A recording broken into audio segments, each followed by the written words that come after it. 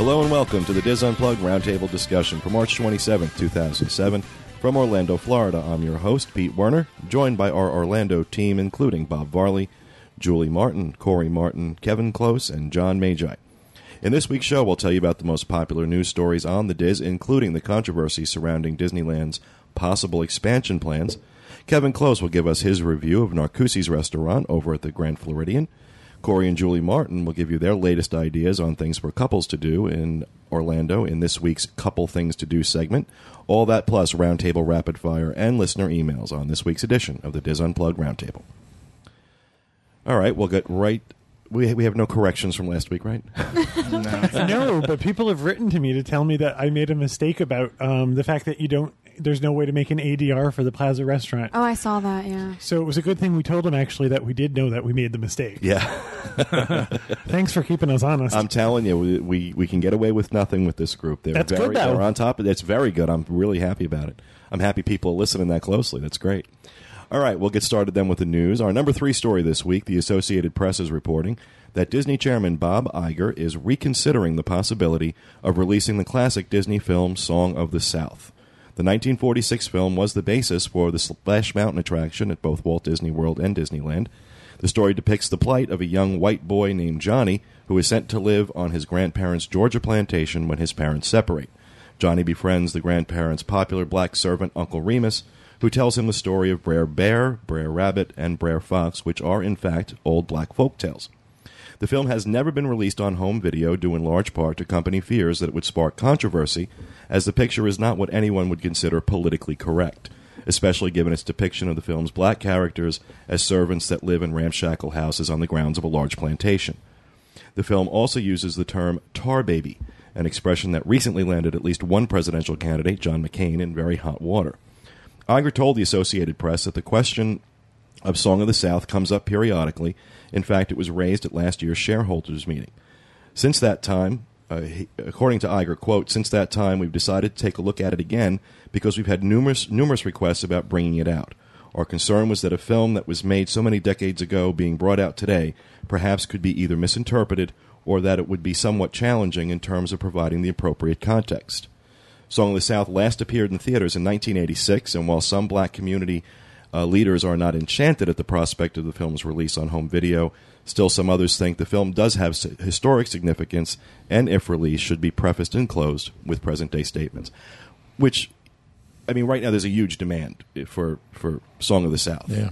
Well, I got to tell you, it's not that hard to come by. Well, if you want to get the European bootleg version. Well, we have a copy that has Japanese subtitles on it. It's the Japanese karaoke version. Yeah, because only when the music plays, right. The Japanese subtitles And come I have up. to tell you, the biggest problem with Song of the South is it's absolutely dull, except when they're singing. Oh, no, I think it's a great... it's overacted, it's hammy, Only the animation and the songs are what makes it. The rest of it is like... I don't think so. I thought it was always one of my... I mean, I remember seeing it as a kid, not in the 1940s, but when it was re-released in the 70s. But, I mean, I have fond memories of it. I mean, I understand the concerns, too, about... I mean, let's face it, Uncle Remus is about as stereotypical as you can get. I mean, it is an absolute stereotype of blacks in the South. And I can understand their hesitation is the fact that their audience is going to be the under 8 set. Because I can't believe there's going to be a much older kid who's going to sit and watch this more than once. So it's going to be the people who, the younger kids. So you're going to reinforce stereotypes. Well, I would like to believe, though, that at this stage of the game, that those stereotypes are so old and just so not a part of popular culture in any regard anymore that it would be seen... I don't think it would be seen as... I'm not sure if I'm saying this right. I don't know that young kids would look at that and say, oh, that's what black people are like. I don't think that's... I think the exposure to racial diversity on television right now is such that it would be seen in context. Even for a young kid, would be seen in context for its Well, I also time think period. that it's just the nostalgia thing. The fact that you can't get it is what makes it so popular. I used to teach, and I put on Fantasia for kids one day, and everybody considers it Walt Disney's masterpiece. No kid's going to sit and watch Fantasia. It's long. dull Yeah. and long, other than the dinosaur part. It's dull and it's long, unless you're an adult and can appreciate the beauty of it. Yeah. So I'm not sure exactly how many copies of this are going to be sold, unless it's sold to adults who want to say, Oh, I'm look, sure on at least a first release basis Right. that they would probably sell an awful lot of these. Right. The other thing too is words have meanings and context depending on the present day use.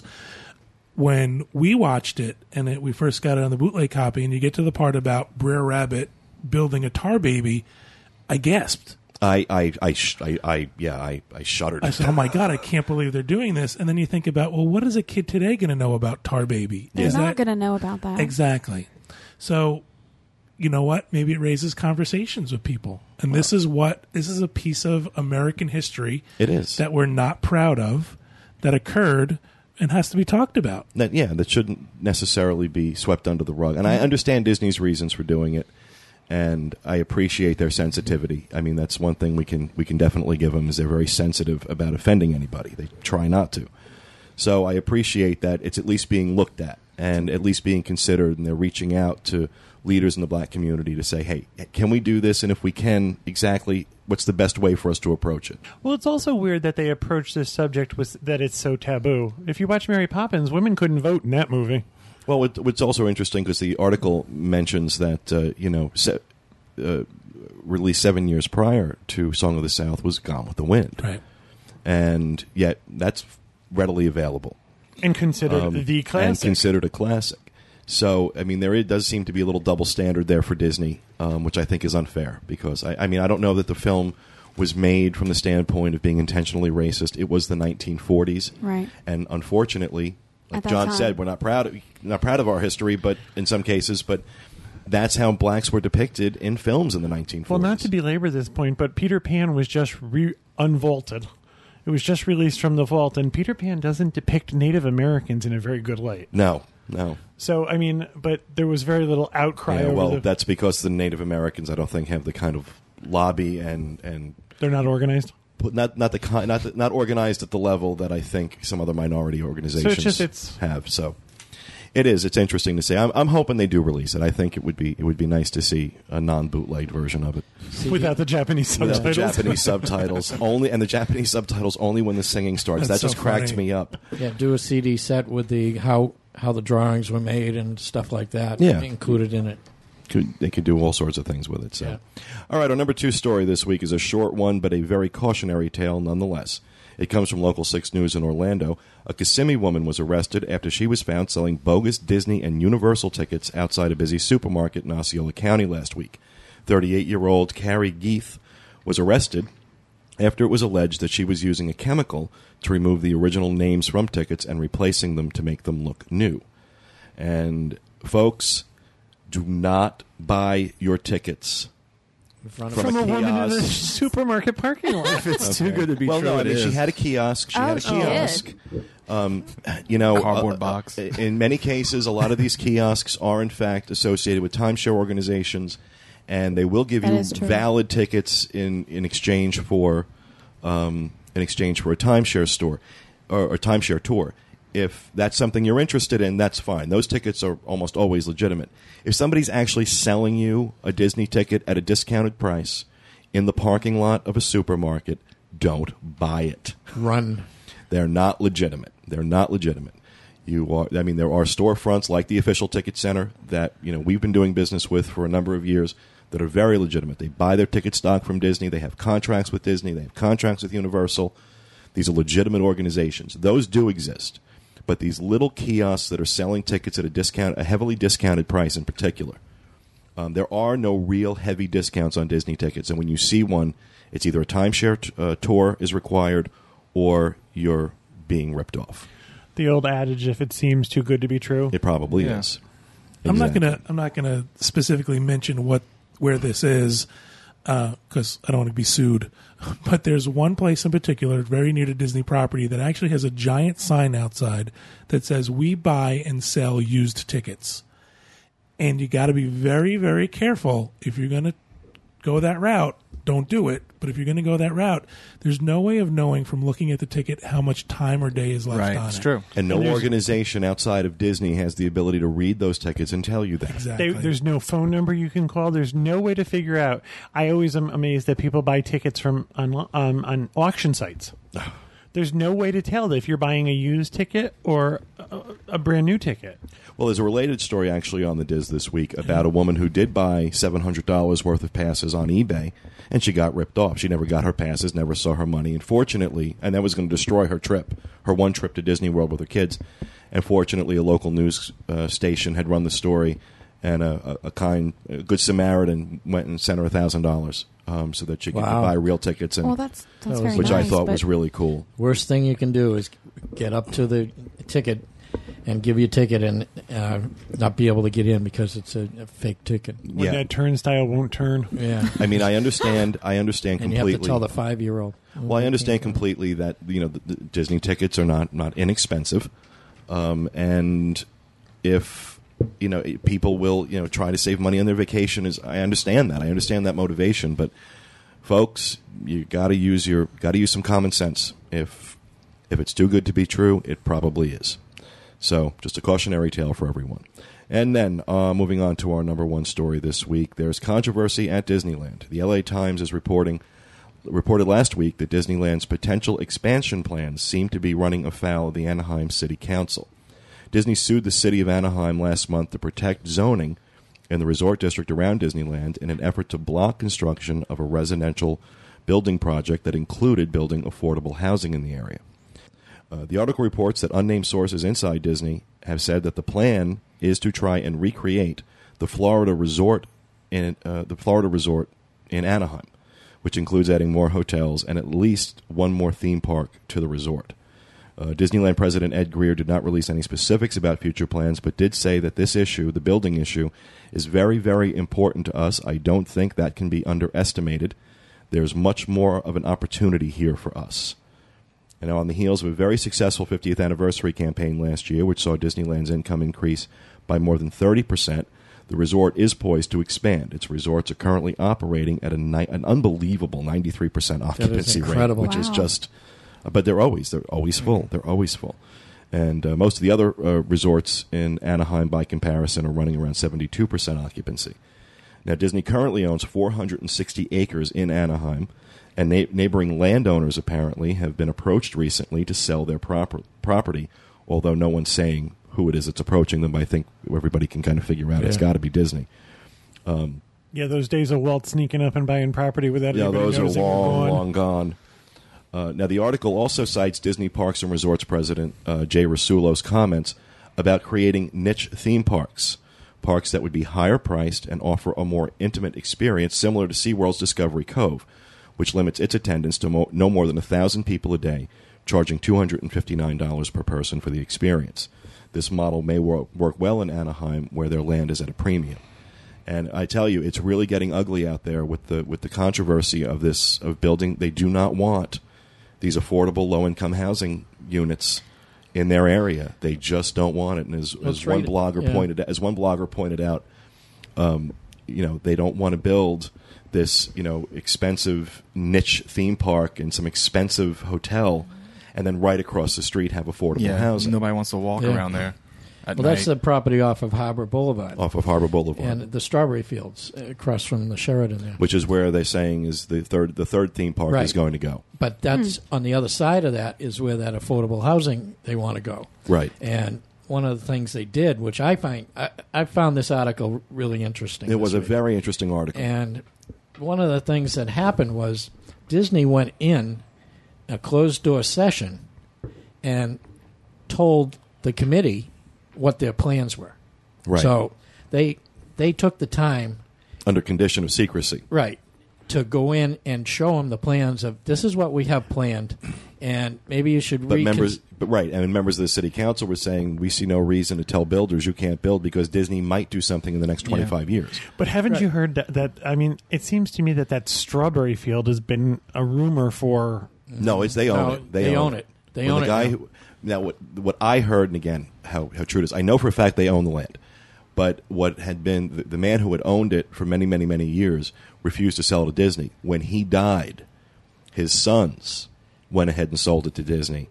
And apparently they didn't get anything near what it was really worth. And when the sons figured it out, they tried to backpedal on the deal and couldn't. So Disney ended up getting that for a good price. Well, for the longest time, it was supposed to be a water park. They were going to build a water park There's still talk of that. There's still talk of that. That is definitely going to be the site of a third park. Now, whether or not it's going to be one of these niche theme parks, as I just mentioned, whether it's going to be something a la California Adventure, which I think they'd be loath to try and do again, because California Adventure, I happen to like California Adventure, but I know a lot of people don't, especially the hardcore Disneyland fans who are local out there, just do not find California Adventure very enjoyable.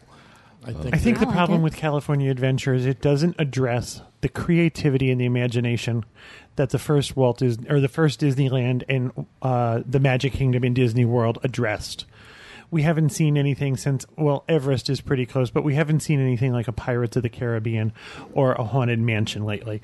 We're seeing sort of retreads. Yeah, Monsters, Inc. Yeah. Right. So we're not seeing that level of imagination. I think that's the problem I see with California Adventure. I think one of the problems they have, too, with the locals is that for the locals, the California experience is their everyday life. Now, for me, when I go out there, California Adventure kind of represents a cross-section of what I imagine California to be. Right. And, not being from California, only having visited, well, I mean, I've been out there a number of times, but only on vacation, not as a resident.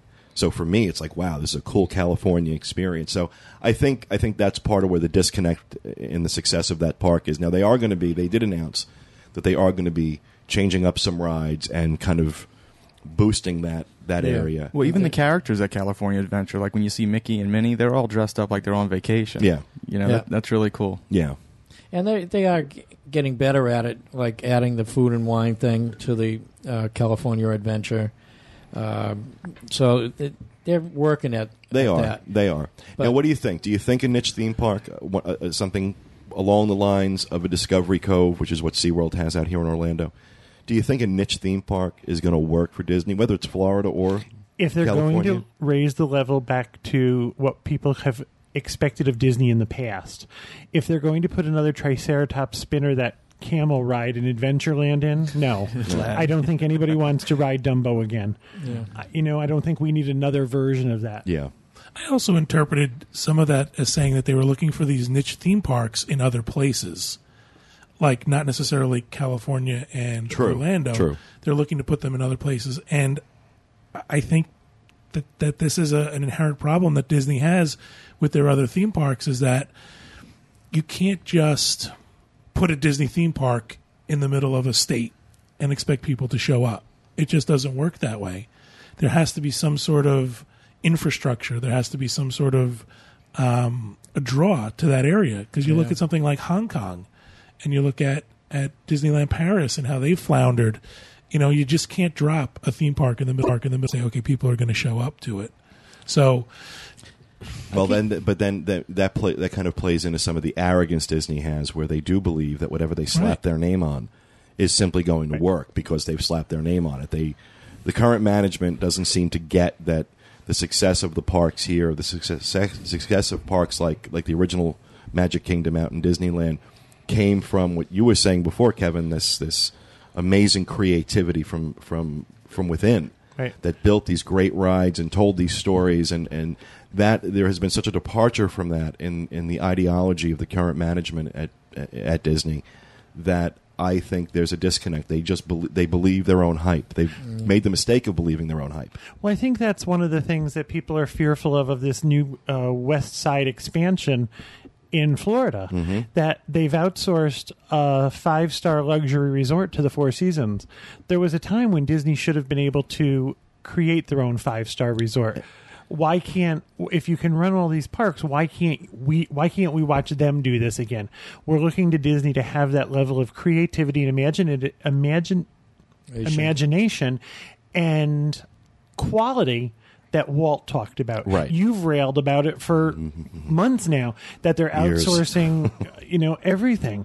It comes to them to the point where we're looking for that level of quality that we expect. Because it used to be that companies like the Four Seasons and the W Hotels and those guys came to Disney to figure out how to do it right. Right, Disney Now used to have seminars. Exactly, and now Disney seems to be going to them saying, you can do it better than we can.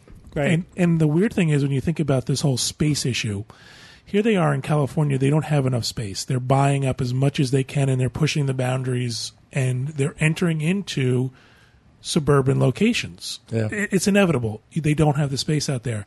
However, here in Florida, they're selling off pieces of their property. Yeah. And what did Walt say? Something Yeah, about the blessing of size. The thing that he had in Florida was the blessing of space. Right. Yeah. And so now it's, why can't they see that? Why here are they selling off pieces of the land, of the pieces of this property, and out there they're having space issues? It's a weird thing that I don't understand who's thinking about it. I've also been seeing stuff on a park going in Texas somewhere. That's Yeah, been a we've rumor been for a long time. Yeah, we're getting a lot of emails about that. Yeah. We haven't heard anything, folks. I Yeah, haven't heard nothing. nothing at all about a theme park. You can't buy your annual passes yet. Yeah, haven't heard anything about it. Well, my joke is they already have it out there. It's called the Alamo. Go ahead and go visit it. There's a place in Kissimmee where they're selling annual passes for Texas Disney. There's a lady going up to all the cars. She's selling annual passes for the, Yeah, the don't buy Texas. it. Okay, don't buy them from her either. I'm thinking he's serious. All right, we're going to move on and do our rapid fire segment, and I will start with Mr. Varley. Okay, I got two things, real quick. Back to the Future ride is history.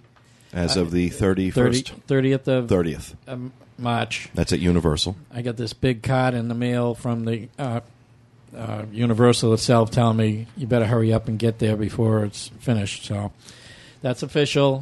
Things that we hear is like Simpsons might be going in The there. Simpsons, a ride based on the Simpsons movie, the nothing, upcoming Simpsons movie. nothing official that, but they at least set a date for it. So that's the first thing. The second thing I have is SeaWorld is adding attractions to their theme park, their SeaWorld park. Elmo Buccaneer show, which is about a 20-minute show, and it's got a new female Muppet. They haven't added a female Muppet for 13 years. Wow. Oh, wow. So her name is Abby Kadabi. Cute. Yeah. So that's going to happen. And then they're adding a sea carousel over in Happy Harbor, which is kind of over by where the horses are and the beer areas. The Budweiser area of the park. Yeah, the Happy and Drunk Harbor. beer. That's why they call it Happy Harbor. Pet a horse, have a beer. So they're adding things. Those will be open, they say, by Memorial Day weekend. Awesome. I think Elmo's going to be huge over there. Yeah, I think so. Now, Elmo, interestingly enough, is going to replace that Otter show. Have you ever seen the Otter show? No. I love that show. With the mime? Yep. Which is really the only reason you go see the show. Oh, I think the otters are cute. I think those the trained otters otters are are really cute. So that's sort of the trade off there is you're losing that really cool show, but Well, Are they keeping the mime? Otto will be miming. Oh, Elmo. Otto. The German Muppet. Otto. They're keeping it in like a pirate theme, so that pirate ship. We'll stay there. Well, they We'll don't want. stay Yeah, there. they don't want to lose the set. Yeah. So, all right, Mrs. Martin, what do you have? Just a quick menu update. Animal Kingdom and the Animal Kingdom Lodge have all been updated as of last week. And then also we'll be adding Narcoossee's this week as well. All right, and you can check out all of our menus on the dining area of the site from any page. Just Oh, I also wanted to say I've had a few people email me just little tidbits, like certain things may have changed, like a name or a lead character for like a character dining experience. And I want to say thanks to those of you who email me and give me these little bits of information. I always reply and say thanks for the update, but I want to thank them on air. yeah, and if you have any please. corrections, Julie at www.info.com. And you can check out our dining area by clicking on the dining link at the top of any page on the Diz. And Mr. Martin. For those of you who like to know when your favorite attraction or resort opened, we added a new page to the Diz called When Did It Open? Regina actually put together a nice list of every attraction and resort and the year and month and the day it was open. Wow. I think that's really cool. That's That is going to cool. solve so many arguments. Yeah. Or start a few. Yeah. If somebody disagrees. We don't really know where we're going to link it from because it's not really in planning. It's not really in theme parks. So we're going to probably add a new section to the site. History. History of Disney. I History think that's just, great. just for fun or something like Yeah. that. But we'll have a link to it in the show notes. That was great. Regina did that. Yeah. I reviewed a book last week or the week before called Spinning Disney's World by Charles Ridgway. He was the publicity person for Disney since 1963. Mr. Ridgway is going to be touring the Central Florida area all during the month of April and speaking at several of the bookstores in the area. There's a lot of dates all over all over Florida: Orlando, Merritt Island, Daytona, Celebration, Bradenton, Brandon, Gainesville, places like that. Mm-hmm. And he's going to be speaking and signing copies of his book about the history of Walt Disney World.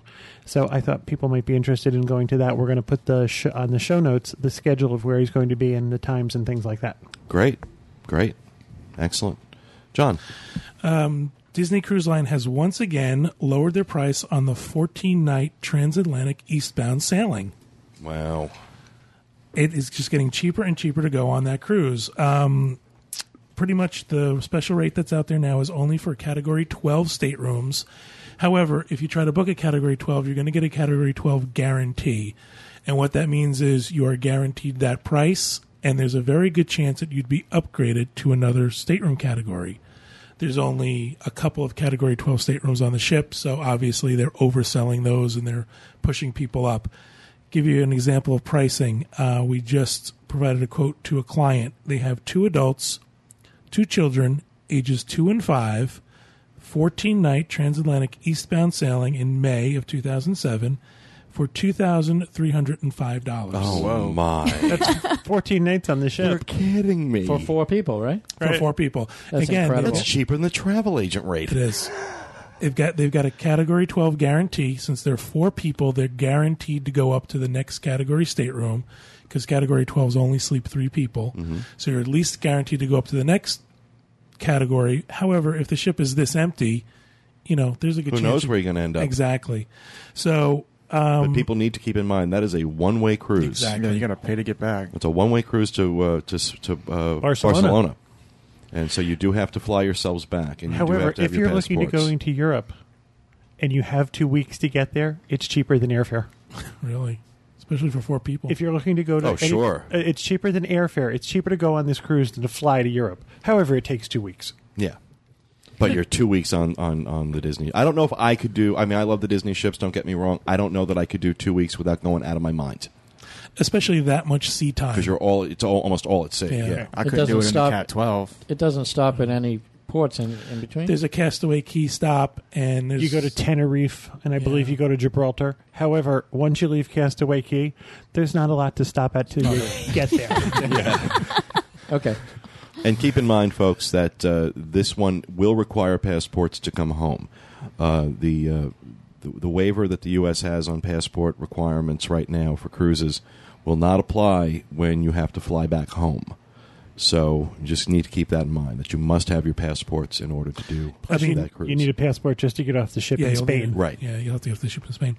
The other thing I want to mention real quick is we had a chance to go to Wolfgang Puck Express over in the marketplace this past week, and we had an absolutely awful experience. That's disappointing to hear that. Food was terrible. The service was terrible. We spoke to the chef twice. He came out and apologized. Things were sent back. He tried to say it was because they have new prep chefs. I don't know if that's indicative of a prep chef, this much incompetence. I have a feeling that they've changed their management over there and things have been switched up. I hope not, because that's been one of my favorite places. As a matter of fact, we mentioned that last week. I said it was my favorite counter service. I don't like the fact that you have to rely on service now. I mean, I know they changed this a while back, but I liked when you walked up, like a cafeteria style, got your food, paid for it, you were done. Now you have to go order it, sit and wait, and now you have a service issue. Yeah. In addition to a food issue. We had a family next to us, mother, father, and I think 3 kids. Mm-hmm. And at one point, we heard them say, "We've been waiting an hour for our food." The manager came out and said, "What did you have?" They lost their order. They lost their slip. And then he asked them for a receipt. Can you prove you ordered this? And she pulled out the receipt. And at that point, then he started apologizing. And I thought, who would come and sit here and tell you they've been waiting and plus an hour? They had drinks in front of them that you can only get you only get those Inside. cups from Right. when you order. So it was very disappointing. The quality of the food we found was just not so good. They had a bad night. They need to drop the word express off the menu if they're going to keep doing this. Yeah, you used to walk in and grab your stuff. It was and then fast. you're done. It was express. They might want to drop the name Wolfgang Puck if they're going to keep doing this. That's not real consistent with the experience you're supposed That's to a have at one of shame. his eateries. I'll So, have to check Because it we out always again. liked it there. That's it. well, thank you, John. And for me, we have a complete schedule now up on the Diz for the Flower and Garden Festival, which begins April 5th, Yeah. and That's my birthday. proceeds goes through the June 3rd. And we have everything up there, all the concert series, the themed events, and the highlights from the festival. We're going to include a link to that in the show notes. I get some real, I don't know if it's just me or if this just seems like a much, much more involved schedule Well, it's 2 than months. they've had. Yeah, but in the past, I don't remember there being this many events, this much going on. They've got an awful lot going on. I mean, food and Flower and Garden has always been a great event. It's always a great time to go over there. But this looks like it's really going to be fantastic. Yeah. They've got some really fantastic. One thing that really struck me was the first weekend, April 5th through the 8th, experiment with orchids. My partner Walter is an avid orchid grower, and I know how difficult they are to grow. It's not something most people can just pick up and start doing. You really need to know what you're doing. So, and that I thought was really cool. They're doing something with that, and they have a lot of celebrity gardeners, I guess, that are going to be doing seminars and all sorts of stuff. Really, really neat stuff. So, It's always fun to watch the garden festival evolve. When you first go see it, you can see that the plantings are new, and it's the peak of our growing season. So by the time the Flower and Garden Festival is over, it just is lush and beautiful. Yeah. And they just with the topiaries, everything they do. I mean, the Epcot special events, whether it's Flower and Garden or Food and Wine, they do a great job. They just Epcot do a never great looks job. better, in my opinion. I agree with you. I The agree Flower with and you. Garden Festival actually was the first time that I'd ever seen a jasmine tree. What they call it, a lakeside jasmine tree. Mm-hmm. And Cora and I went and bought one because we saw it there. Oh, wow. I love it. Yeah, I think, like I said, Epcot.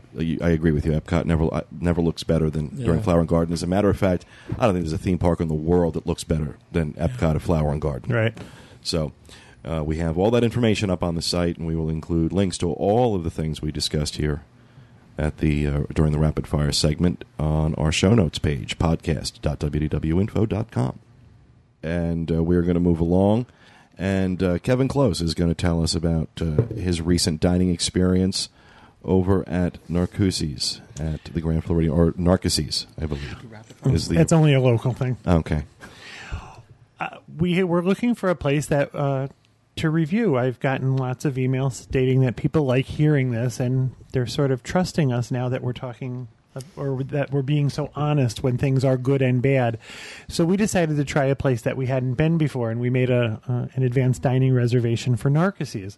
One of the things that cracks us up when we make dining reservations is you can never make them for the half hour or the hour.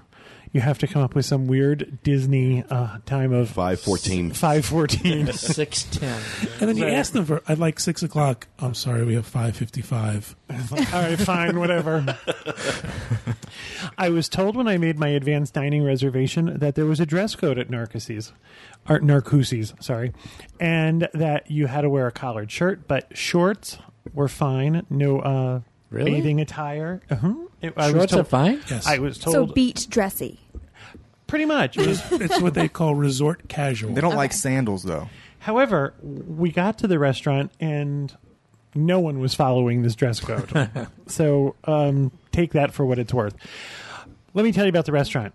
I was very impressed with this restaurant. It's what I would consider to be an awesome dining experience. It is high quality food. It is an elegant dining adventure in a casual atmosphere. Wow. Now, I have to tell you, the prices at Narcoossee's are up there.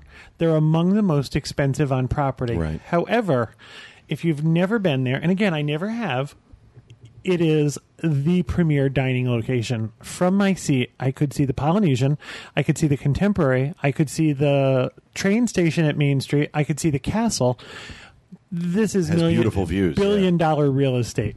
Wow. It was just, and we went early in the day And I can say something great about that. You've got a great view. But I also imagine that those window seats become highly coveted on nights when there's fireworks and the electrical water parade. Right. So getting to the food is what I would describe as elegant seafood with some other choices. There were 3 of us, so we tried to sample across the menu. We had the crab cakes, we had the artisan cheese platter, and we ordered the 2 soups that were offered on that day, where one was a 5 onion and mushroom soup, and the other was a seafood chowder. Now, we recently told you about Artist Point, where we got the artisan cheese platter, and we thought it was kind of ridiculous. It was 2 ounces of cheese on this acre of plate.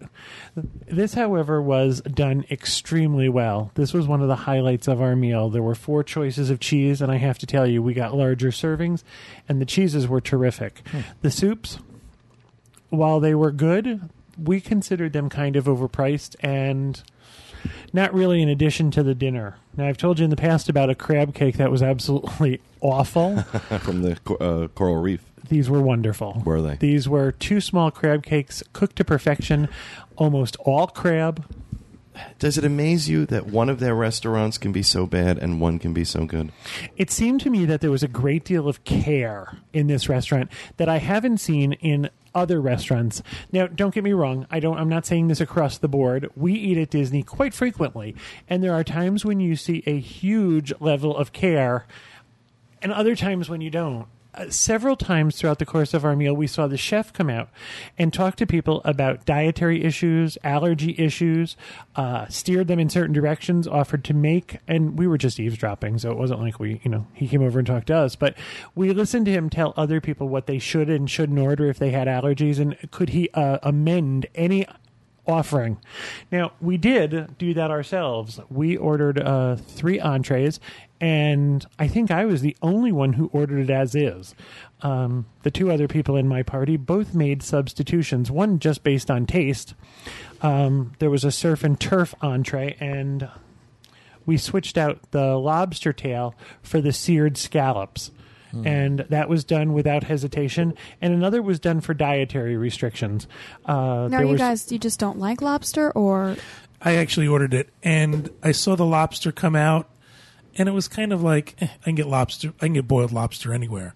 The description of the scallops, though, was tremendous. Okay. And I thought, I really want to try those scallops.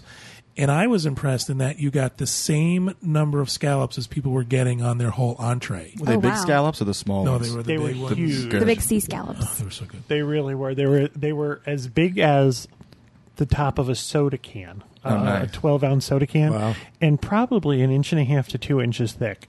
This was food that had been tenderly prepared. Nice.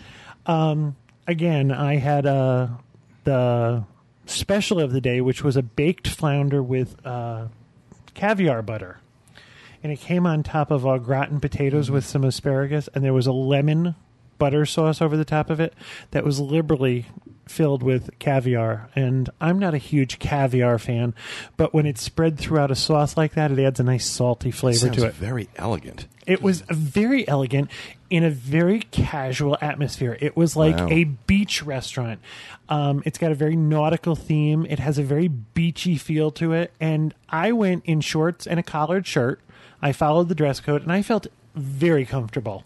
However, there were many people around me who had on T-shirts with slogans across the back of them, where they had been and things like that. Nothing off color, but it's a very, very casual atmosphere for an elegant meal, and I think that is just It's a great combination. I love it. So, I'm not a dress-up kind of guy. Putting on a suit coat to go out to dinner I to me is agree. the antithesis of going out to dinner. I go out to dinner to relax. It's one of the few places on property that you can actually eat on the water. Yes. I mean, I have to on tell the you, water. I mean, The view alone is worth making. the view alone, yeah. Okay, But I a got lot of question. times, but a lot of times when you've got not just necessarily Disney, but anywhere when you've got a great view, restaurants tend to just rely on that and fall back on that, and they let the food suffer. It sounds like that wasn't the case I here. kind of was expecting that. I kind of went in with a chip on my shoulder that if I'm going to pay to eat here, I'm paying to eat here where I'm sitting. And I've got to tell you, the food was absolutely wonderful. All 3 of us walked away thinking this is great. We split a dessert, which was I don't want to give anything away, but it was very surprising. It was based on the Year of a Million Dreams, and we got something on our plate that we weren't sure whether it was edible or not. And John and my mom convinced me to take a bite of it, and I'm pretty sure I was eating cardboard. So it was, but I have to tell you, for all of this being said, this is a fine dining experience, and you pay for that. Now, we ordered, whenever we do one of these restaurant reviews, we really try and go to the breadth and scope of a menu or of the offerings. We try and pick something from each category. A lot of times we over order in order to get a wide sampling. Mm-hmm. And while we didn't wildly over order, there were a couple little doggy bags that went home, but our check for 3 people was $200. Wow. So, and that's without any alcohol. No alcohol. No, it was... And for the drinkers out there was an extensive wine list. Right. Was it? Really extensive wine this list. thing included things like John got a pressed pot of coffee at the end. We had dessert. We had 2 bowls of soup. We had 3 appetizers. We had 3 entrees. And John's entree alone was, I believe... I have the menu right here in front of me. John's entree alone was $52. Wow. But that was for surf and turf. That is the high end. But you also said that the number of scallops, the large scallops that you got, was the same as The people normal scallop entree. people Ordered the scallop entree, correct. Wow. I was impressed. I was impressed with how willing they were to make substitutions. Didn't bat an eye, didn't say anything about that. I wasn't as impressed, though, with my piece of meat. The steak itself wasn't like, oh my God, this is the best steak I've ever had. But So the seafood is more their specialty. I have a feeling that their specialty. Yeah, my mom had a chicken dish that she thought was superb, but it was supposed to come on a stew of white beans and sausage, and it sounded very spicy. We changed that to gratin potatoes and asparagus, and they did that without hesitation. There was no problem with any kind of substitution you wanted. The other thing too is when you go to a Disney restaurant and you order your food, they have a tendency to pile it up. You're halfway through your appetizer, and all of a sudden your entree shows up. I hate that. So we always order, wherever we go, our appetizers first, and then we wait and order the entree. We do the same thing. Yeah. So they, not even a word, we'd like to do this, we'd like to order this way, that's fine. We'd like to ask you to do X, Y, and Z, that's great. So it was really very, very accommodating.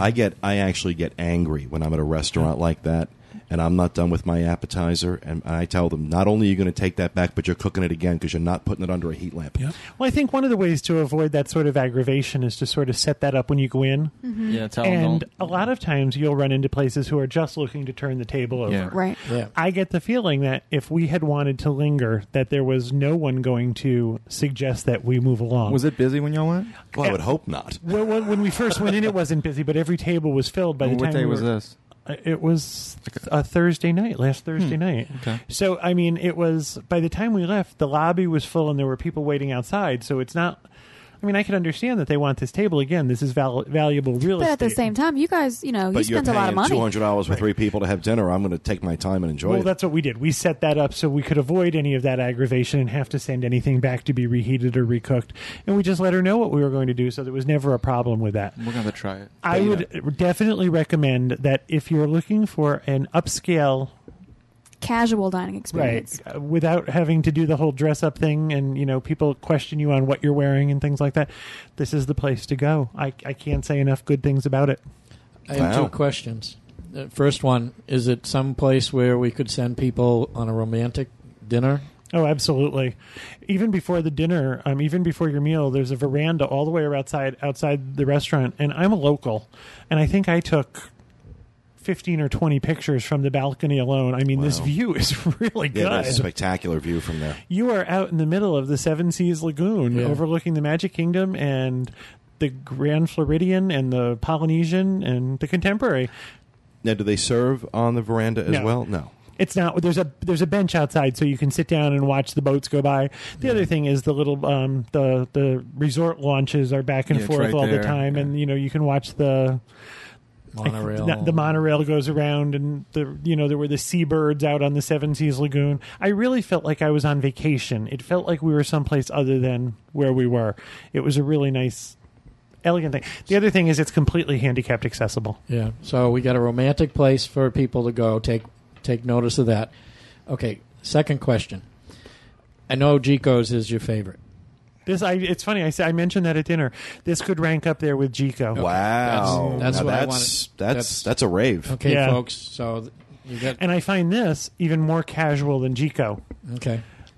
Yeah. Jico's a dress-up place, as far as I'm concerned. I felt comfortable in shorts and a long sleeve shirt with a collar. Okay, so that's a great review. Yeah, I thought it was really, really good. I want to mention the window seats. The window seats are highly coveted. They tell you if you want a window seat, get there 45 minutes early, and you might have to wait.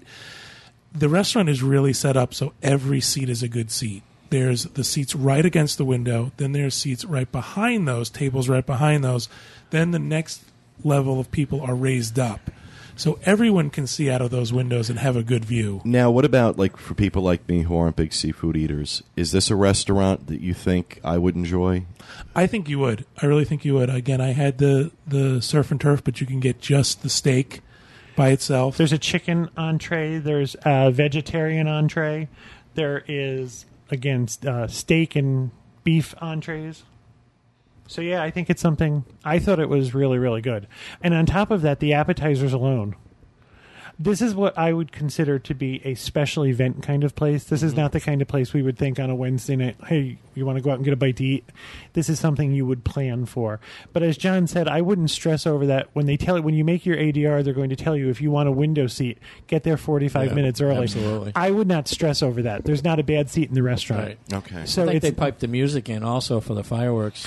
we weren't there late enough. Yeah, but I do believe that happens. I imagine if you're there at the time the fireworks are going on, you probably can't get a better seat. And I was told that you're more than welcome to go out on the veranda.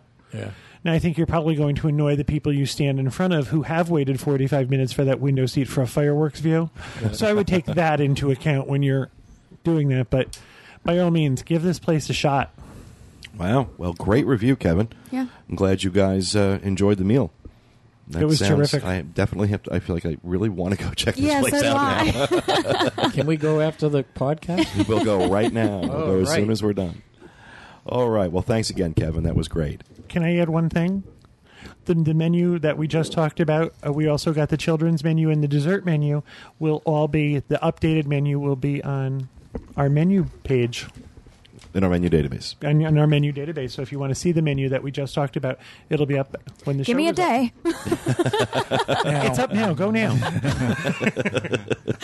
I'm going to try to work over there and get some pictures over there, too. Sounds good. Sounds good. All right. Our next segment is Corey and Julie in their Couple Things to Do segment. So, and they wouldn't tell us what they did. It had to be a surprise for the show. So, guys, Well, I know y'all were gonna kind of you'd probably tell me not to do it. Well, oh, great. I need to preface by saying I've been trying to convince Julie to do this for about 7 years now. Ever since we moved here. Just listen, Peter. Look at Pete's face. Well, about a week and a half ago, Julie said, maybe we should. Yeah, I looked at him and I said, you know what, Corey? I've been thinking about our segment, and I said, I'm going to agree to do something that you wouldn't think I would want to do. And So we tell him what we went to Old Town Sounds Kissimmee. so dirty. And did the we went to Old Town Kissimmee and did the Sky Coaster, which no is way. You're fools. which is the Death tallest sky coaster in the world. Why didn't you it is. tell us you were going to I do would have it? videotaped it. Oh, we have a video. We got the video. we paid for it. It's they raise you 300 feet.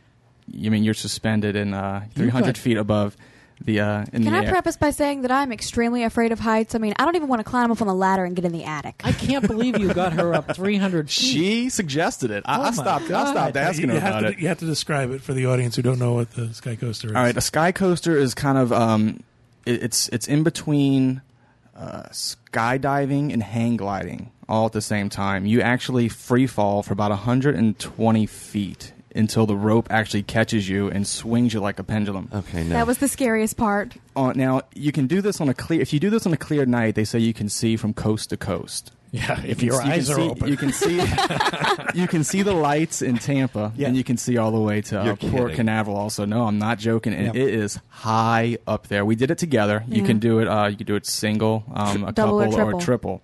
Now, if you do it by yourself, it's $40. If you do a couple, it costs about $70. You can buy tickets from the official ticket center. You can do it for $50. Now, they put you in this little harness. I wouldn't say it's a little harness; it's a big harness. And they strap these cables to your back, and you kind of lock your elbows, and then they start raising you up. It takes about a minute. They put you in this little platform that's in the middle of a lake, where the Sky Coaster flies over. And so once you're in this little platform with your two guys that are helping you, ours were Matt and Daniel, and they tell you what to do, and all of a sudden, you put your feet in your little stirrups, and you fall flat.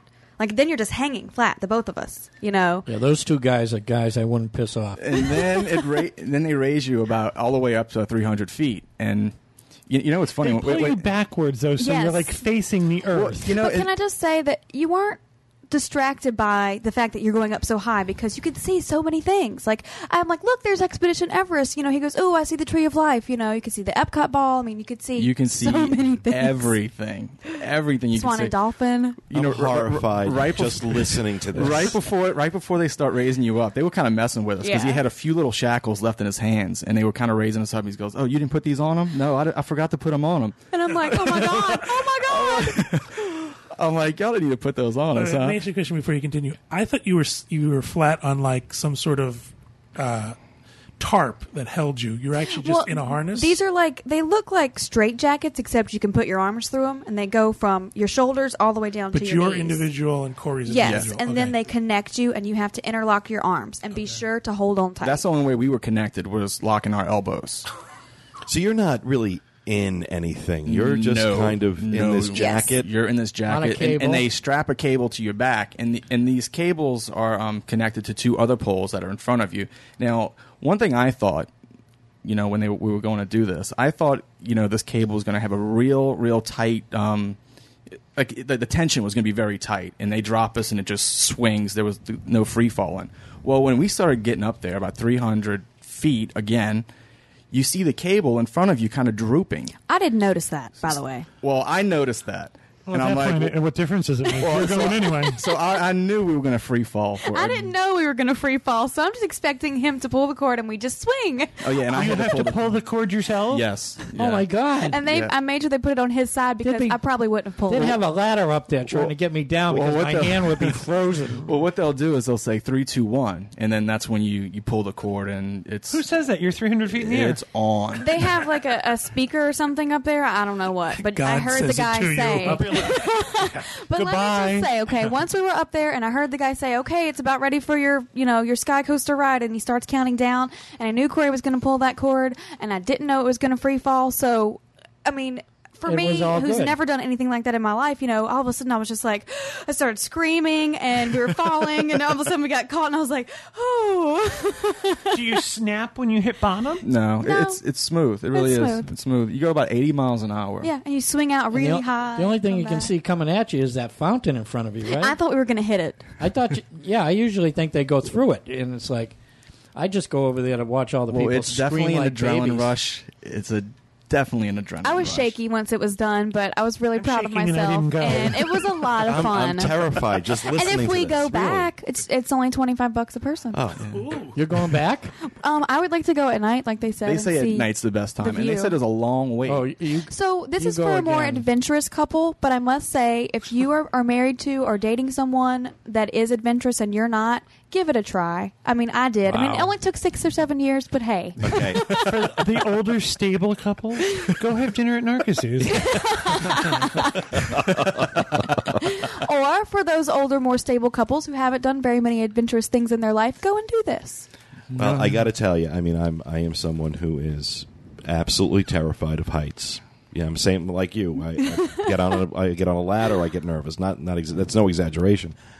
In a million years, you couldn't pay me enough money Peter. to put myself in a contraption like that and let some carnival people fling me around at 80 miles an hour. strap you in. And when you say, oh, you can see both coasts, and I understand that's probably very cool. For me, that is like terrifying. If I'm up high enough and I could see both coasts. I don't care if I'm in a building. That's probably going to freak me out. This was hard to keep from you because Corey and I both, like, all this weekend, I'm like, I can just hear Peter now. I was like imitating him. He'll be like, "Oh my God." That's like the highest point in Florida. Because I was talking 300 feet. I was talking to Corey yesterday to find out if you guys had anything for the show today, and I'm like, so what is it? He's like, I'll tell you tomorrow. And I'm like, oh, you haven't done it yet? He's like, no, we have. We'll just tell you tomorrow. Now you understand why we're keeping it a secret. Yeah, now I understand why. You lost me at they strapped cables to your back. They also have a ride right next to it. It's jet cars that you like the G-Force the cars. G-Force Oh, you're cars. like a giant slingshot. Yeah. Yeah, I'm not doing it. So, keep your brochure. In other words, Old Town has all of the attractions that Disney finds too unsafe to even talk about, let alone open one of their parks. What's really funny, and the people who don't get jobs at Disney are working now. what's really funny is at least in Old Town, there's sort of there's that lake and the fountain and everything. Have you ever seen the one off of iDrive? Oh, that's scary. That's just over traffic. Yes, there's no way. That's what I told Corey. So the fact that it's over water, even though if we fell, I know it'd feel like I was hitting a brick wall. I said I'd rather hit water than pavement. Okay, before the people who work at Old Town write to me, I was joking. We sure you're very smart. I'm not besmirching your educational. I just am not. Don't write to me. So we did this. We just walked up. We didn't buy. You can find coupons online, like the official ticket center. We bought the DVD. So if you can take this DVD and if you can put this on the web, everybody can kind of. Yeah, I'll see what format it's in. If I have to rip it, I'll rip it. She zoomed back from where she was filming, and we looked like little ants. Yeah, hanging up there. That's because you're 300 feet in the air. You're the tallest thing in the state. And then what's the video of you coming at her really fast, like a it bug shows hitting the windshield? whole thing. I love you guys Julie have to watch. screaming The whole all the thing way from- down. The whole thing from It shows from when we were strapped it, like when we got on there, and then it shows us being pulled back up to the point of the highest point of the attraction. Wow. And Wow. then me pulling the cord, and then that's it. Did you guys get tattoos while you were over there? body piercings. I What else survived did the you do? sky coaster. Something like For that. their next couple thing, they're going to sign a death pact. Wrestle alligators. Well, that is certainly more than I was expecting. Yeah, wow. I'm going to stick to restaurant reviews, I okay? was say we do the eating. They do the riding the sky coaster. And then we went to dinner. Yeah. God, Yeah, you ate it? certainly don't do dinner first. Yeah, that would be bad. Oh, unreal. So $40 for a single, $70 for a couple, and you can get discounts online. And If they you aren't go back, you open can go early for during the day. 25. They're only open from 3 p.m. to midnight. 3 p.m. to midnight. And that's over at Old Town in Kissimmee, which is on Highway 192. Yes. Yeah, you can't miss It's about the a thing. mile and a half. Yeah, From well, you can I-4. see. I mean, if you're on I-4, you can see the sky You coaster. can see it from Tampa. Just look for 3 large poles. That's it. No, large one I have white to balls. say, I did ask the guys who, were in charge of hooking us up. I said, "So who do you guys maintain this? Because there's a ladder that goes all the way up." And he goes, "Oh no," he said, "There's a special guy who comes once a week and checks it out." He goes, "I don't think I'd want to climb up there." I wouldn't want to be there on day 7. Wow. I was like, "That's the day that it was Day something 7, would go wrong." yeah. Oh, he's coming tomorrow. He was supposed to look at it tomorrow. We didn't mean for you to crash into the water. Wow. Like that. That's, It did bring us very close, didn't it, Julie? We were really close to that fountain. well, thank you very much, Corey and Julie, for that enlightening, If not frightening. if not frightening, report.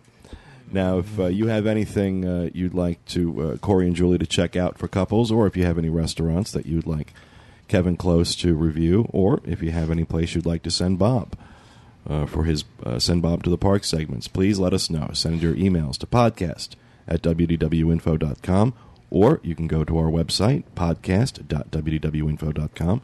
Look at our show notes page, and we have the form right there for you to fill out. So please let us know what you'd like us to eat, experience, or get slingshotted 200 feet in the air. No, I'm not so I doing can the see slingshot. Tampa. I refuse And to make do sure that. you get those names right, because Kevin ain't doing this.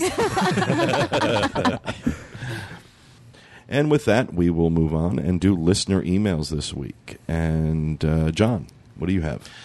I have one from Jennifer M. in Washington, D.C. Now that Disney theme parks are going to be trans fat free, do you think this is a move that will save them money, or is it more of a gimmick to get more people to attend their theme parks?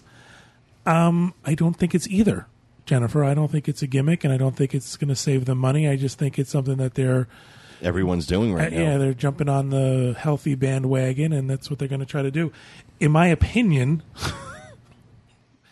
I hate it that they're going trans fat free. I mean, when you go to a lesser fat, it changes the flavor of things. But isn't trans fat really bad for you? It's Terribly very bad bad. for you. But that's why smoking. But that's why it tastes Well, I so don't good. smoke. Well, but it's a choice people make, and I think Yeah. the idea of the fact that someone's going to then say, "Okay, you're not going to be able to get this here." So, I mean, well, I guess they do that with alcohol Trans too. fat is bad for you, as well as being dropped from 350 feet.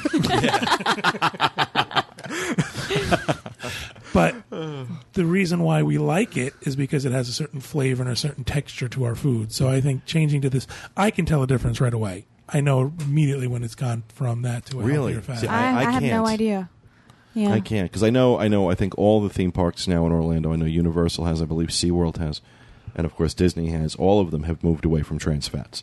As a matter of fact, I'm noticing in a lot of restaurants I go into, there's notices on the menu. We don't use trans fats in our frying. So Yeah, I mean, even Subway is advertising. Have you seen the Subway versus McDonald's commercial? Yeah. It's Well, like- even McDonald's in their fries now, they're frying without. but they the say, trans fat. Yeah, well, Subway's been advertising the fact that they're a health food restaurant for years now. Yeah. Yeah. They're Who's that getting guy? yeah, Jared. Jared. well, I could probably use some tips from Jared. I've got about 40 pounds I need to lose. The tip is you eat a half a turkey sub a day. That's it. Oh. Is that what he did? yeah. Pretty much. And then walk like 40 miles. Right. You know? In the meantime, he's seeing dead relatives at night. He's so hungry. It's like, Making a lot of money. oh, that got Kevin. Kevin just lost his headset. But yeah, I don't know. I think the trans fat thing. I don't know. I don't have a really opinion on it one way or the other. It's not going to save them money. As a matter of fact, it's going to cost them money because it means now changing your procedures and changing the way you do stuff. And it's going to cost us money because they're going to raise the prices Exactly. because now this is so much better for you. Right. And I don't think it's going to cause anyone to go to a Disney theme park. As It's so- damned if you do, damned if you don't. Yeah, it's one of those situations. All right, and Mr. Varley. I have one from Sarah Kay. I'm not sure where she's from, but she loves the podcast, and she wants to know Port Orleans Riverside or French Quarter. Her husband and her are coming the first anniversary, and they understand French Quarter is smaller. How much smaller is it? Is it quaint? Is it one of the adult attended more than the other? I have some information. It is smaller. It's smaller by about 1,000 rooms. Port Orleans French Quarter has 1,008 rooms. Riverside has 8? Okay. No, 2,048 rooms. Wow, really? About, I didn't know there was that big a approximately, difference. yeah. I knew it was bigger. It's a bigger property on Riverside. That's why when they use it for the cruise, it's a bigger property. So Right. and they don't use the French Quarter, but it's a nice quaint. There's also a huge difference in the feel. French Quarter has almost just an urban feel to it. Right. It's like, the pretty parts of the French Quarter. Yeah. And The clean parts. Right. And I wasn't going to say that because that's where we're from. And Riverside has a more rural, sort of southern plantation feel to it. Right. So there's a very different feel. However, Riverside has a much better food court. Yes, it does. yeah, but isn't it Riverside's under food court rehab is right under now? rehab, right? Yeah. Okay, so French Quarter has a food court that's open. I enjoy Riverside. We've stayed at Riverside. Yeah, I like Riverside, That was like too. the first Disney resort I ever stayed in the Magnolia area. We didn't stay in the swamp The area. nice thing is staying there, you can take the boat right into downtown Disney. I Yep. think that's kind of cool. Yeah. That is cool. She also asked about romantic dinners, and we had touched about it on this podcast. I can never say the name of that restaurant. Narcoossee's. Narcoossee's. Sorry, I didn't want to step There's on nothing romantic about the French Quarter food court. No.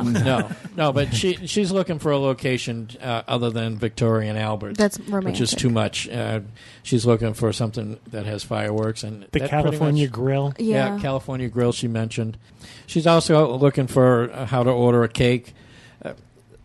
One thing that comes to my mind is the Boardwalk Bakery. You can order a cake there, and there's other suggestions on the boards and things that we have for ordering cakes. And the last thing is character dining for 2 kids in their 30s. Is it a waste of time or a fun time? That depends on you. My opinion on this is, and I've done character meals, and the characters tend to take and hover to the kids. To the kids. And it's not as much for the adults. I mean, but that doesn't mean adults can't do it. No, I don't. I'm not saying that, but you'll find them hover. I mean, they'll come by and take your picture and that, but they go to the kids, and that's basically what I see when I go into the. I don't find that at all. I find that I get hugged every time you go to a character. Well, I get hugged, but I see a little, more attention towards the kids. Well, I think because the little kids will then turn around and interact with them. Right. I'm hovered over my plate, shoveling it in. Yeah. Don't. And Piglet's going to move to the next person. The only time it's weird is when you're at the Crystal Palace eating pork and Piglet hugs you. Yeah. Sorry. And that also depends on what your favorite character. Don't just go to any random character meal. Go to someone who you like. If you like the Pooh characters, go to Crystal Palace. Things like that. And Mickey and Minnie have Chef Mickey's, and the Cinderella has the 1900 Park Fair. If you like Chippendale, you can go to any of them. The one I like. The other one I like is over at the Beach Club. At the Cape May Cafe. Yeah. Cape May Cafe has a buffet style thing, and I've had some. But that's only at breakfast, right? No. Yeah, at breakfast. Is the character meal. Right. But I've had a good time there, so that may be fun. Also for found you. the food there for dinner at that buffet pretty good. Yeah. Clam bake. Yeah. Clam We bake. actually go to we go to the Cape May buffet. Yeah. I don't want to say frequently, but usually anytime we have friends in town, that's one of the places we take them. That's just a standby. Yeah. Agree. So, It's not gourmet, but it's good. It's good. Yeah. yeah. Did we answer questions about romantic places? Romantic place. Well, we had suggested talked California Grill and Narcoossee's. Yeah. Narcoossee's. Yeah. Mama Della's. Did you have another idea? No, I was. And she had mentioned Brown Derby, so don't safe bets. Absolutely. Thank you, Mr. Varley. And I'm not addressing one email in particular. We've gotten a number of emails, especially over the last couple of weeks. You folks want to see pictures of us, and let's just put it this way: some of the people at the table, myself included, are a little on the shy side when it comes to having our pictures taken, because that's a nice way of putting it. But we're going to do something in the next couple of weeks. We're not putting our pictures up, but we're going to do something in the next couple of weeks that should satisfy people's curiosity. Well, I can tell people if you want to see Julie, just go to Dreams Unlimited Travel. Yeah. And there's a video trivia challenge with You can see me 21 21 times in a row. 21 times in a row. There's Julie right there. You want to see me rent Babel. I'm Peter? the little woman who couldn't speak it.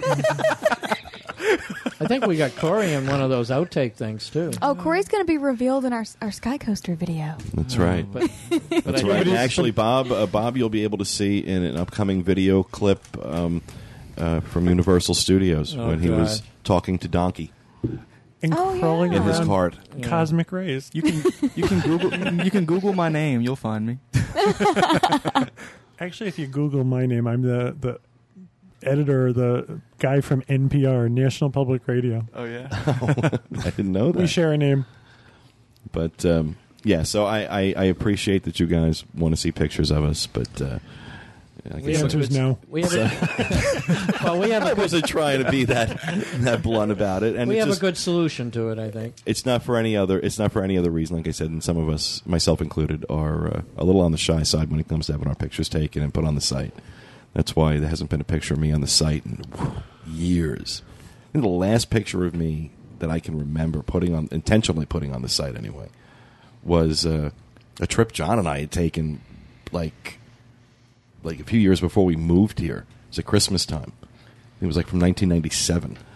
And I was about 500 pounds thinner than I am now. I think I posted a picture of you at when you were in the hot seat at Who Wants to Be a Millionaire. I know I wasn't supposed to take a picture, but I had to. Oh, yeah. Posted that. That's when I the question I got wrong was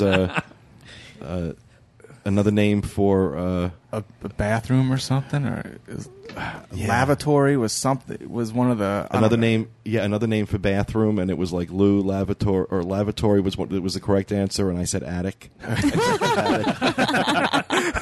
I got Headed to the confused. attic.